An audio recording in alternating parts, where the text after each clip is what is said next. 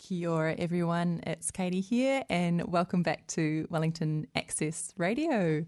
I am joined today by Gail from Community Comms Collective, and we'll have Sue jumping in with us shortly, so very excited to have two guests to chat to today. But Gail, thanks very much for coming along. Super pumped to have you with us and for making the time. Really pleased to have you here. So Community Comms Collective, it's an organisation in Wellington providing free comms expertise and support to community organisations, and it does that through matchmaking, which we'll talk a little bit about later, website usability services, running workshops and providing useful resources. Really cool thing, it's completely supported by volunteers, and we had a little chat before and there's over 500 volunteers, which is pretty incredible, and you guys have been up and running for more than 8 years now, so that's a huge achievement. So yeah, really stoked to have you guys on board today. You've got a huge range of volunteers. You've got comms directors, recent graduates, and all sort of experts in different things: writing, editing, social media, strategy, media, much more. So really thrilled. Yeah, I work in comms in my 9 to 5, so it was really cool to hear and to talk to you guys about why this is so important and how we're helping businesses and charities and organisations in Wellington just really share their voice and get their message out there. So, Gail, your title is Matchmaker-in-Chief, which is very cool. Can you just explain a little bit how that title has come about? Well, it's funny because I actually effectively go by Matchmaker-in-Chief, co-founder and trustee. So we're quite a few names there, yeah. And the Matchmaker-in-Chief one's quite a fun one because, you know, at the heart of what we're doing is the matchmaking. It's matching communications professionals with volunteers, with community groups. So all the people that kind of do that for us are matchmakers, and we over time, initially it was Sue and I were doing everything. So when we got going, we were doing all the matchmaking and the volunteer sign-ups and running the workshops. But as we've got bigger, we've brought more people on board, so we've got a nice team now of matchmakers. So Sue and I have elevated ourselves to the lofty title of Matchmakers-in-Chief. That's pretty fantastic to think of you, LinkedIn. Editorial industry as well, so it's very good. That's super cool. And can you just tell us a little bit about you and where you're from in New Zealand, and a little bit about your background sort of prior to Comms Collective? Yeah, so I'd say kind of Wellington born and bred, except I wasn't born here. I was born in Scotland. Came over here with my family when I was a young toddler, apparently for a couple of years, but we're still here. Yeah, so I do same really boat. feel like a Wellingtonian. And apart from a couple of trips overseas and stints in Scotland as well, have been here my whole time, studied here, and have worked here. And I think since, time is flying, since I had my first child 14, 15 years ago, have worked for myself. So previous to that, I was working in corporate and government communications, then stepped back and started freelancing, and have worked across not-for-profit, public and private sectors since then. And that freelancing has just really enabled me to have the space to do the Comms Collective stuff. So I really see it as part of my day job as well, just the unpaid part. But it really kind of makes up the whole of my work life. That's very cool. And what is it about comms that appeals to you? I know for me, I started off in a charity background, and I just found it so powerful that sort of the effectiveness of what I said and what I wrote could actually change lives, and it was such a buzz. And now working at the bank, it's just all about making things accessible and understandable for people, which I think makes a huge difference. What was it for you that really sort of drew you into comms? Yeah, I think I kind of fell into comms really. Like when I was got my first role in comms, it wasn't really an obvious career path. It wasn't something I studied particularly or knew that happened, and I fell into it more because, you know, there was such variety of what we were doing every day in terms of the writing, the editing. I always like taking a red pen to something, and the connection, connecting with people. So quite a range of things took me into it, and I just sort of found my feet in some ways. And it's interesting what you say about the working for a charity and really feeling you can make a difference, because I think that has been really huge for me. When I thought about when we got the Comms Collective underway, I was really at a bit of a point in my career that I was thinking, you know, what is meaningful about what I'm doing in my day job? I'm not a brain surgeon. I'm not a policeman on the front line. I just really didn't know what it was the difference I was making. And the minute you start working for sort of organisations that your values align with, that's when it really makes all the difference, because you're actually amplifying their voice and what they're doing and making that difference for them.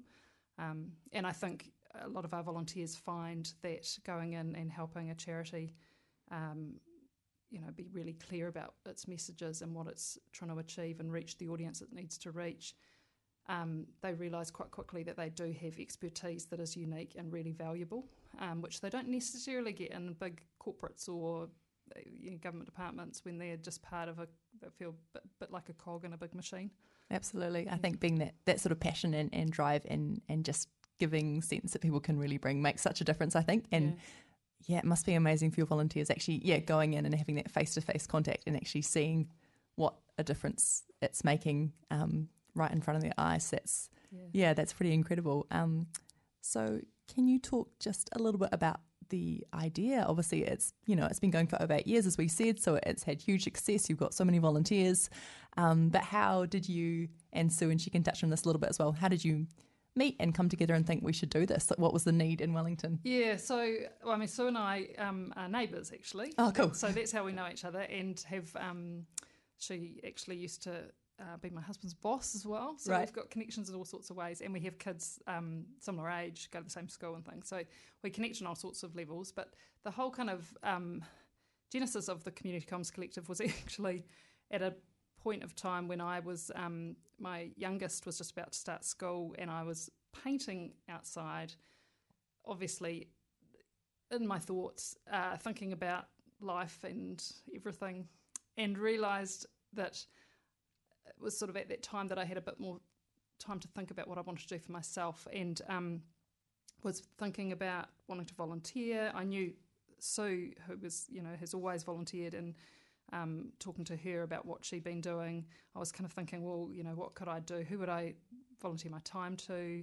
But I don't have very much time. How would I do that effectively? And that, along with thinking about a recent piece of work I'd done where I was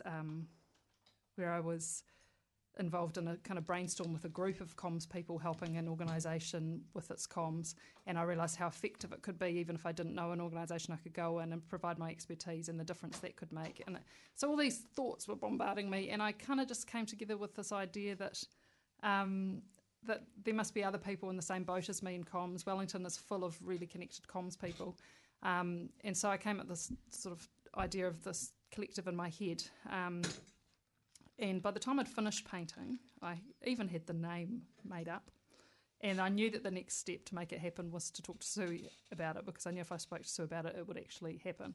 So, welcome, Sue. Welcome, Sue. Sue's just joined us in the studio. Had some dramas with her Uber, which is just a story of Wellington. But welcome, Sue. Thanks for making time and coming on. And really stoked to have you here. We've just been chatting a little bit about Gail's background and her passion for comms, and sort of just touching on how Comms Collective has started. But it sounds like you guys have got a big history going back together, and a real dream team.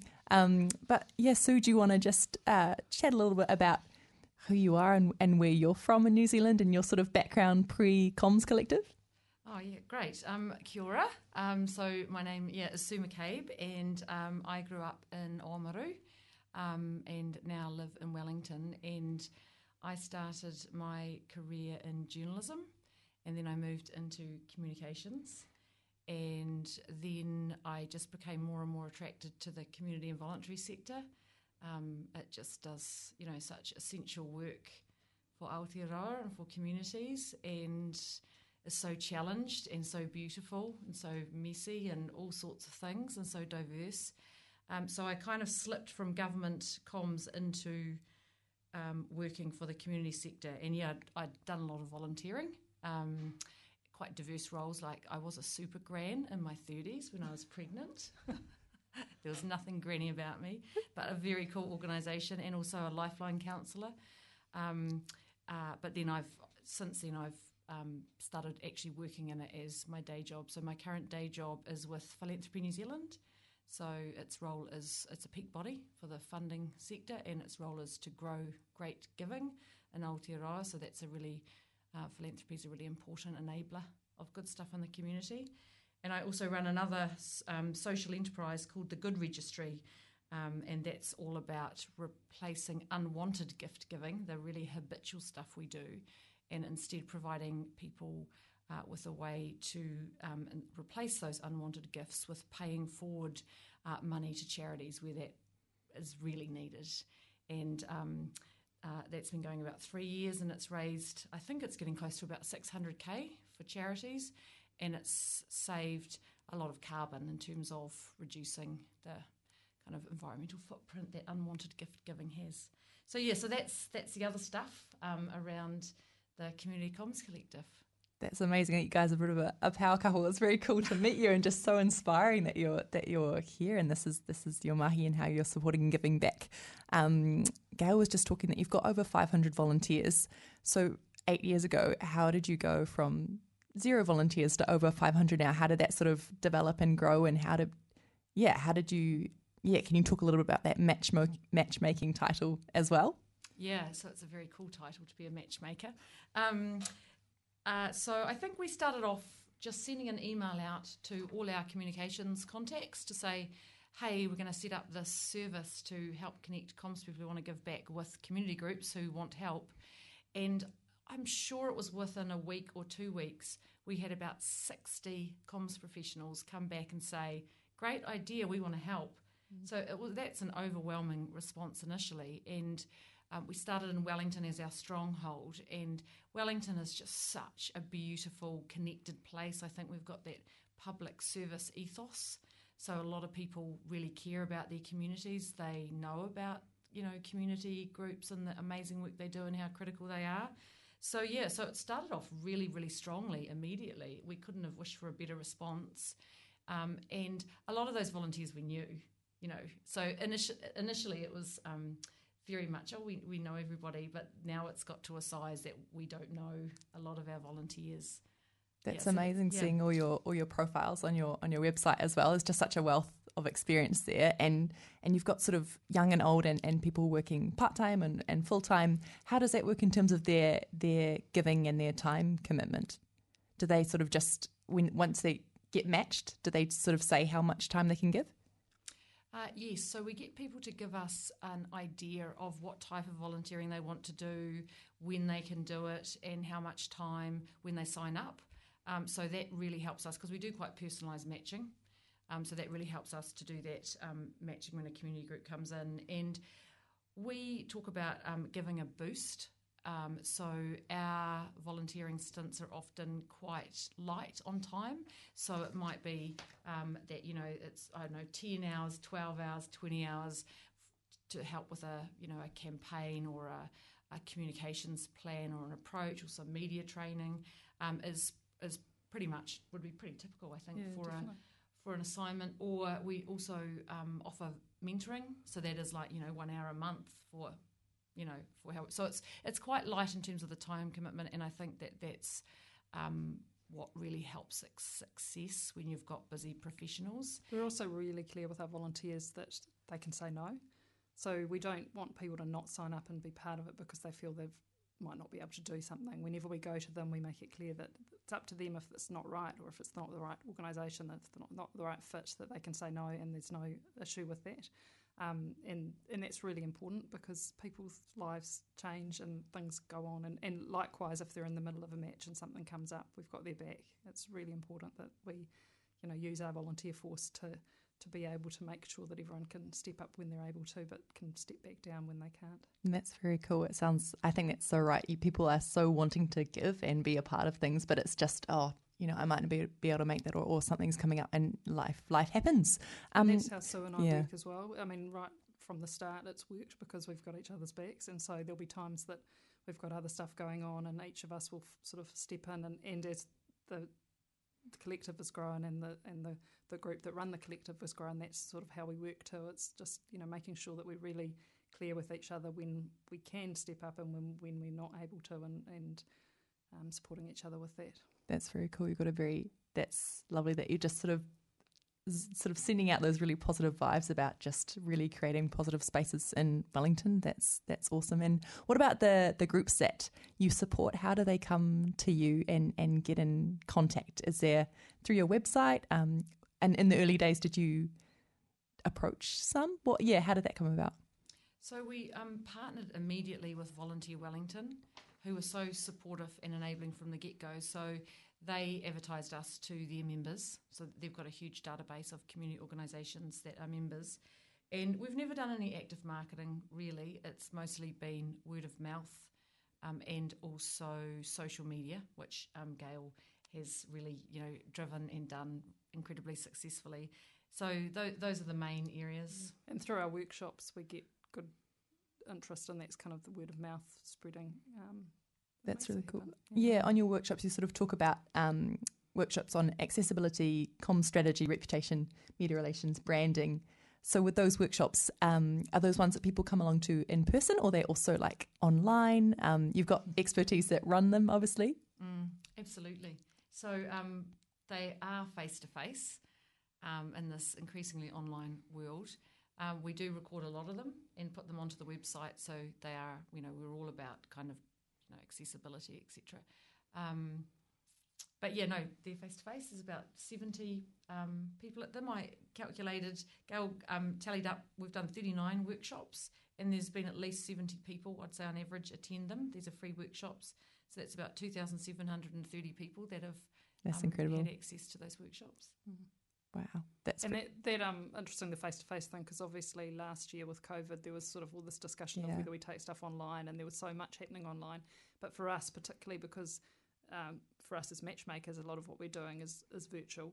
We're matching people online and they end up meeting our volunteers in person. But for us, it's the one time that we get that community connection, and we wouldn't give that up for the world, to be honest. No, you can't. You can't put a price on just seeing and being able to see those people that you're helping, and obviously their gratitude and connecting with them. That'd be super special. Maybe just for each of you, can you talk through? You've helped like such a wide range of organisations, and I looked through a few on your website. You've got community foundations, Parkinson's, New Zealand Samaritans.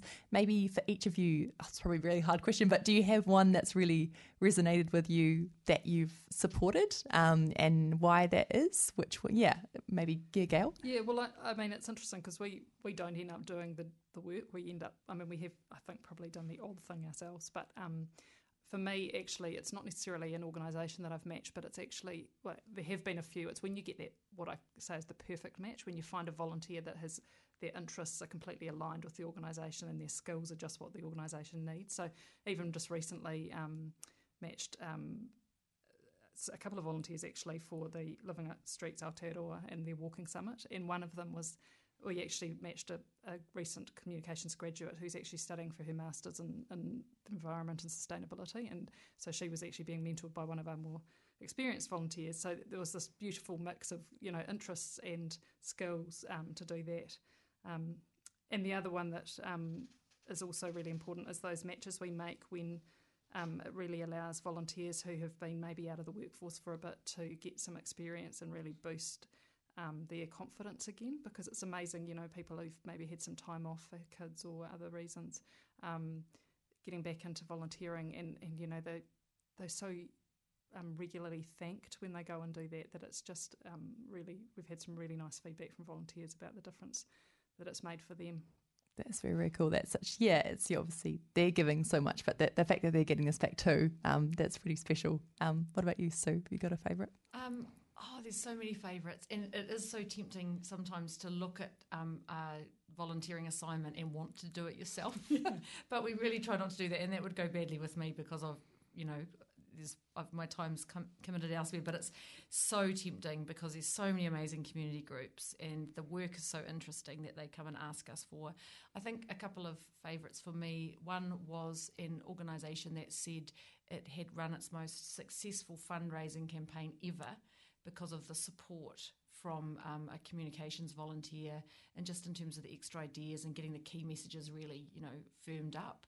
So that was a really tangible outcome that they directly attributed to a very small time commitment from someone who just had some different skills in their small organisation. And then I think the other time, that it's really beautiful, and as Gail said, is when there's just a real magic match. And you never know when it's going to happen. So one that comes to mind is an incredibly senior, amazing communications professional who's had top management jobs. And we matched her with a community organisation. And they went on to have a relationship over, I think, probably 2-3 years. So the value that not-for-profit got from this highly skilled and very lovely person was incredible. And at times we pulled in a junior comms person to do some doing who got this beautiful mentoring, and the community organisation also got not just the advice but someone to do the work. Yeah, so those are a couple of examples. Gee, that's very cool. And I love that when you've been talking, it's really been like a teaching and mentoring program for your volunteers, which is it's such a holistic thing, which is very, very cool. Obviously, huge success in Wellington. Is it, you've got so many volunteers, and I think Gail was saying you've got a wait list of people wanting to help out. Are you looking to expand in New Zealand at all? I mean, in Wellington and further afield? So we do currently offer our services around New Zealand.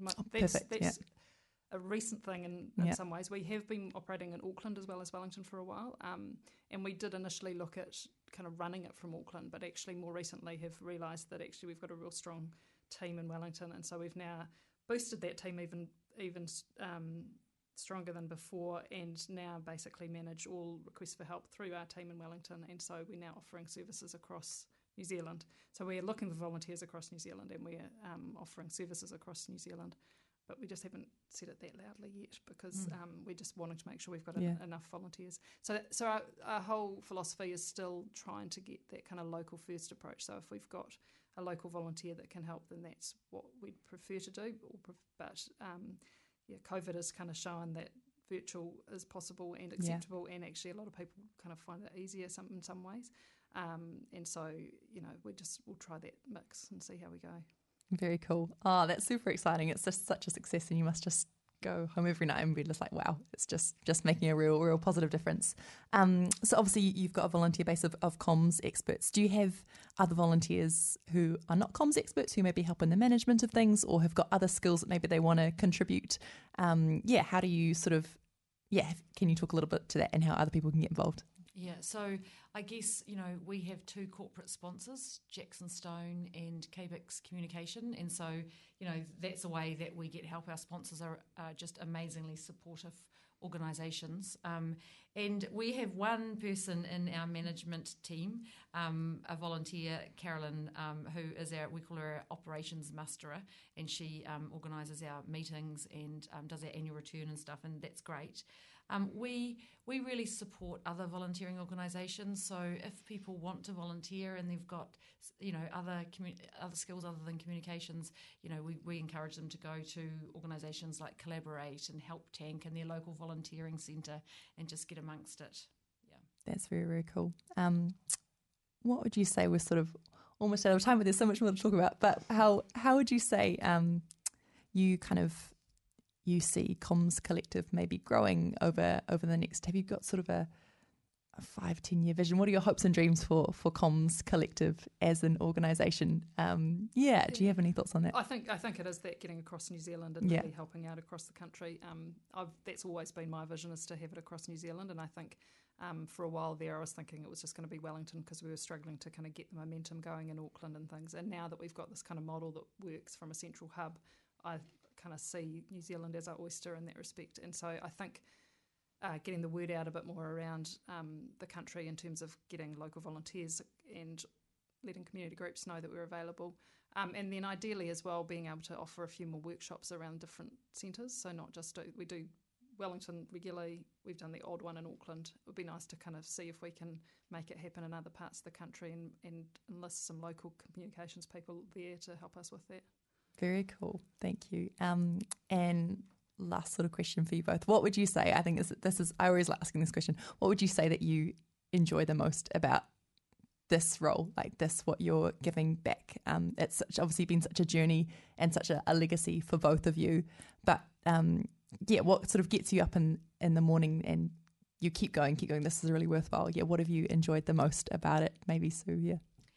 I love hearing about the community groups. Initially, when we started, I thought, oh, no, most of the community groups that come in, I don't know why, when there's about 100,000 of them in our country. So it is amazing hearing about all this cool, often really grassroots, because it's often the smaller charities that come to us and seek assistance. So all the time, it's just so positive hearing these great stories. So that is amazing. And also, when volunteers report back that it's kind of, made a difference to them personally, their volunteering experience has brought them joy. Those would be the two things. That's very cool. Yeah. What about you, Gail? Yeah, I mean, what Sue's saying there, I think we talk about it, there's the Comms Collective buzz, and it really is this kind of joy that you get from hearing from volunteers or community groups. And to me, what I really love, I think I said before that that freelancing has allowed me to sort of build this into what I see as my work life and just the unpaid part. But to me, it's also given real meaning to my work, and it's almost led me to the work I'm really focused on doing today, is seeing what works for me and where my values are, and it's just so meaningful, and so that's been cool. It's made me realise that actually being a comms person is quite a cool thing to be. Very, very cool thing. I can totally agree with that. Gail and Sue, thank you so much for your time, for coming in. It's just been awesome to chat to you guys, and just mind-blowing as always to hear about your work and how you're just making Wellington a better place. So obviously for our listeners, do visit their website, Comms Collective, and just check out how you can get involved and give your time and support and share the word about their mahi. But thank you very much, guys. Really appreciate it. And I'd love to chat to you guys again soon. But now we're going to play some more music, and thanks for joining us, and we'll see you all again next week on Wellington Access Radio. Catch you then.